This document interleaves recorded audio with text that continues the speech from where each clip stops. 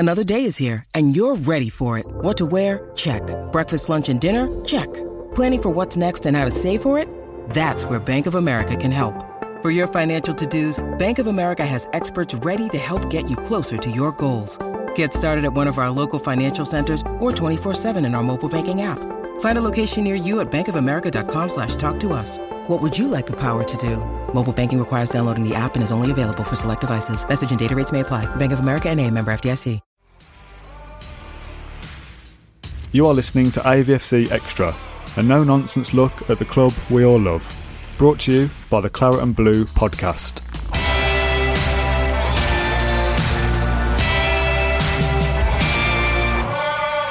Hello and welcome to AVFC Extra. I'm James Rushton and today I'm joined by Tom Leach of Hampshire Live to talk about a transfer deal that hasn't actually happened yet. We're talking James Ward-Prowse to shed a bit of light on the situation. It's something that's got Villa fans talking. Thought we could get to the bottom of it. I wanted to see if Saints would sell.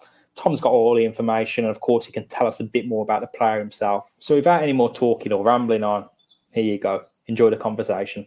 So, Tom, how are you getting on? Yeah, good. Thank you, mate. How are you? Yeah, all good. Delighted to have you on, actually, because it's a bit of a weird topic. We usually do this kind of stuff after signings, but because this one's so weird and so hyped and so big, I thought it'd be best to have you on to talk about the Ward-Prowse situation. First off, I know this is a spoiler for the rest of the podcast. The answer to this means people will probably turn off straight away, but is it possible that a deal could be struck between Villa? You know, we've all seen the speculation that, you know, he's a major Villa target. More than likely is, but just wanted your thoughts on whether a deal could be struck. You're the expert, so I'm really hoping you say yes as a Villa fan, to be honest. But what were your thoughts on that? Well, the only thing that we're told on this end is that James Ward-Prowse is not for sale. That's been the same with Danny Ings. It's the same with Yannick Vestergaard this summer at Southampton. Those players are not for sale now. What I will say with any player, be this players at Barcelona, players at Real Madrid, or players at Manchester United, if you offer a lot more than what the player's worth, you'll get them because that's how transfers in football work at every level. The problem that I think will face Villa this summer is that James Ward-Prowse is Southampton's most important player. He's on a long-term deal till 2025. He's just signed that deal less than 12 months ago. Hasenhüttl loves him. The fans love him. The owners love him. And it's one really good example of how important James Ward-Prowse is to Southampton is the FA Cup semi-final defeat against Leicester City earlier this season. After the game, Hasenhüttl and Ward-Prowse came out onto the field and they stood in the centre circle and they spoke to each other for maybe 20 minutes. They were debriefing the game. He is central to everything Southampton do. He's their most important player, even though he's only 26 years old. So the problem for Villa there is how much Southampton value Ward-Prowse is already well into the tens and tens of millions. So if Villa are going to get him from Southampton, they need to offer a silly amount of money, and it's probably money that they've not got. He's English. We all know, we're going to see over the next few months with transfers in the Premier League that there's so many work permit problems with signing players from abroad. English players, you don't have to worry about that. They fulfill the homegrown quota as well. So just the fact he's English, if he was an ordinary English midfielder, he'd be worth a lot of money. But he's an exceptional English midfielder, and he's a midfielder who, if you listen to most pundits, they can't believe he's not in the England squad this summer. So it's going to cost Villa, I'd imagine, a lot more than they've paid for Buendia, which I guess that then goes on to Villa's side as to whether they've got that kind of bid in their pocket. If that silly money was to arrive, and I'm guessing it would be upwards of 40, touching 50 million, even if it could be wild. It depends, and it's Southampton. The ball is in Southampton's court, as you say. Would a sale at any cost, at that high cost, would it be a good deal for Southampton? Would you trust the club to invest it wisely, or would it be best, like Villa's situation with Grealish, would it be best that they hold on to that player and build around them? I think that's only a question really for the hierarchy at Southampton. But one thing I will say about Southampton is that we're always reassured that their owner, we don't really hear from him. It's no secret that he doesn't put an awful lot of money into the club, but he doesn't take any money away from the club. £50 million coming in for a player will be reinvested because the club are allowed to keep operating with what they get come in. So With any transfer, if it's accepted, then that will be the club deciding that the money that they're getting is worth it. I think if a huge 60-odd million pound bid comes in for Ward-Prowse, then I think even some Southampton fans will say, look, James Ward-Prowse is a really important player for us, but what could be done with that money will help the football club. But as I say, that's the same with any transfer, really, with any football club, whether that's Manchester United or Barcelona. But yeah, he's, as I said before, he is like, I guess the stance from Southampton is the same as what most clubs would do with a player they don't want to sell. They're going to say he's invaluable to them. But big money, Southampton are not in a position to turn down silly money for a player, especially if it's well above their valuation of him. Talk about the player himself. Now, I think he's like a one-club man, isn't he? He's always been around. I think there was a bit of maybe Portsmouth, or was he a Portsmouth supporter or something? There's a bit of a controversy there.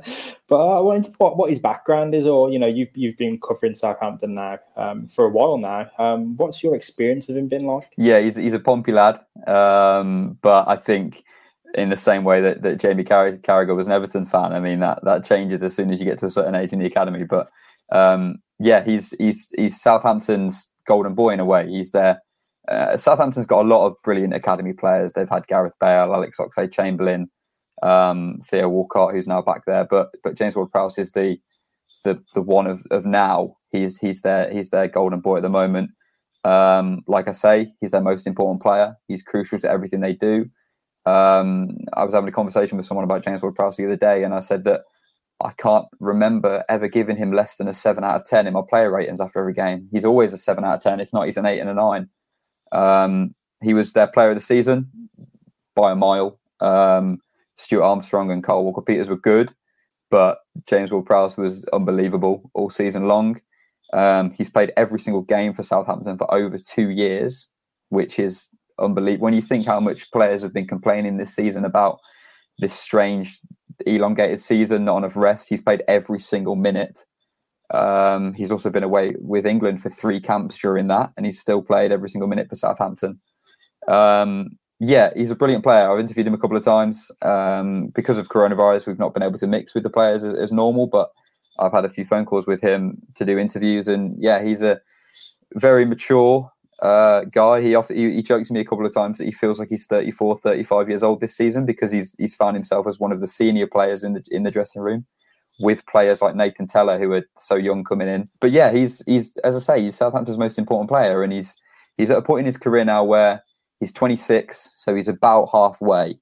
He'll be really happy with what he's done so far, and based off the information that he's signed that new deal to 2025, he sees the next 4 years at least being at Southampton. Are there any particular strengths and weaknesses to his playing style? No, he displayed a lot of strengths in his most recent appearance for England, so it is a shame actually not to see him in that camp, especially, we will talk about the set piece ability later as well. I'm sure we'll come on to it next for a bit as well, but it seems what a team, not just like England are missing, but a team like Villa as well, just that's most teams actually, with the quality of his set pieces, he could be an impact pretty much across the globe. But I just wanted to know any particular things that stand out positively and negatively about Ward-Prowse. Yeah, I don't think we need to talk about the set pieces right now. I'm sure we'll get onto those later because everyone knows about them. I think it's unfair sometimes that he's called a set piece specialist or merchant at times when there's so much more to his game. He's unbreakable. He plays every minute of every game, and he runs harder than anybody on the pitch. If you listen to any Southampton player talk about the running stats, he tops them every week. I've not seen the running stats for this season yet, but I know that last season he was the player in the Premier League who covered the most distance. He's also clever. He knows when to fight and when not to. Southampton fans have seen him have endless tussles with Wilfried Zaha. They seem to clash every time they play against each other. He's clever with that. That's something that he's added since he's been working with Hasenhüttl.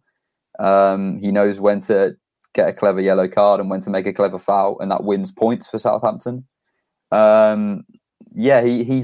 covers yards. It's something we saw.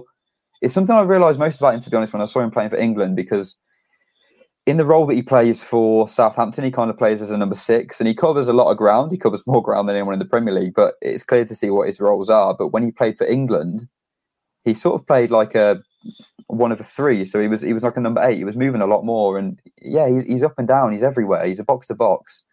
I think that's when he's at his very best. In terms of negatives, like I said earlier, his performances never really dropped below a 7, so it's hard to find a negative. There has been games when he struggled without the right man next to him. But when Oriol Romeu's there, he normally scores an 8 or a 9 for me out of 10. So it's hard to identify a top negative. Maybe his defensive work, but like I say, I don't think that's really his game. I think he's an 8 as opposed to a 6. He just probably plays as that 6 for Southampton. I mean, we've glossed on it there a bit, but in a midfield trio, so for example, Villa's, where would he fit then? He would be that number 8, I guess, where we've kind of put John McGinn this season. He'd be the box-to-box guy. Yeah, I think very similar. He'd probably be one of the wide of those three. He benefits from having, an Oriol Romeu next to him, like he does at the moment, doing all the defensive work and making things a little bit nasty in the middle, and then him thriving off that and playing alongside it. So, yeah, I think that's why he looks so good for England in those games, really, because he was partnered by a few in midfield. The games he played for England were those games when Southgate was trying that 4-3-3. So he was one of the three. But he's versatile. He can play at right back. He's done that a lot for Southampton. He can play right midfield. He's done that a lot for Southampton. He did that on the final day of the season away at West Ham. So, yeah, he's versatile. He can play a lot of positions. And I think anywhere in that midfield cluster he can play. We say that he's a number 8. That's taken away probably how good he is as a 6, because he's been Southampton's best player this season playing as a 6. So, yeah, defensive midfield, he can do that. I probably sound like I'm bigging him up an awful lot to then say, sorry, Villa fans, you're not going to get him this summer. But yeah, he's a good player in every position he really gets put in, and there really aren't any weaknesses as such. From what you're describing, I know this is a bit off topic, but it sounds like it's almost like Leo Bacuna is a pound shop James Ward-Prowse, that utility man with a bit of aggression. He really is. He can play. Prowse can play in every position, and okay, we've never seen him in goal and we've never seen him up front, but he does pretty much everything else for Southampton. So that's one of the reasons why I think his valuation that the club will put on him will just be so high, and it will be one that if Villa match it, they'll be probably breaking transfer records, and fair play if they're willing to do that. Maybe Southampton will budge, but I just can't see a bid of that size really coming in for him this summer. I don't know. Maybe Villa prove me wrong. I guess we'll have to wait and see. So go on then. You got to tell me about the set pieces. And look, Villa fans know all about them because they've stunned us more than once, actually. Twice in a game. And it was, I think what stands out really good about his set piece ability is the fact that in that Villa Southampton match, so one at Villa Park, the XG, the expected goals, was weighted towards Villa. So people after the match were like, yeah, look, we were all right.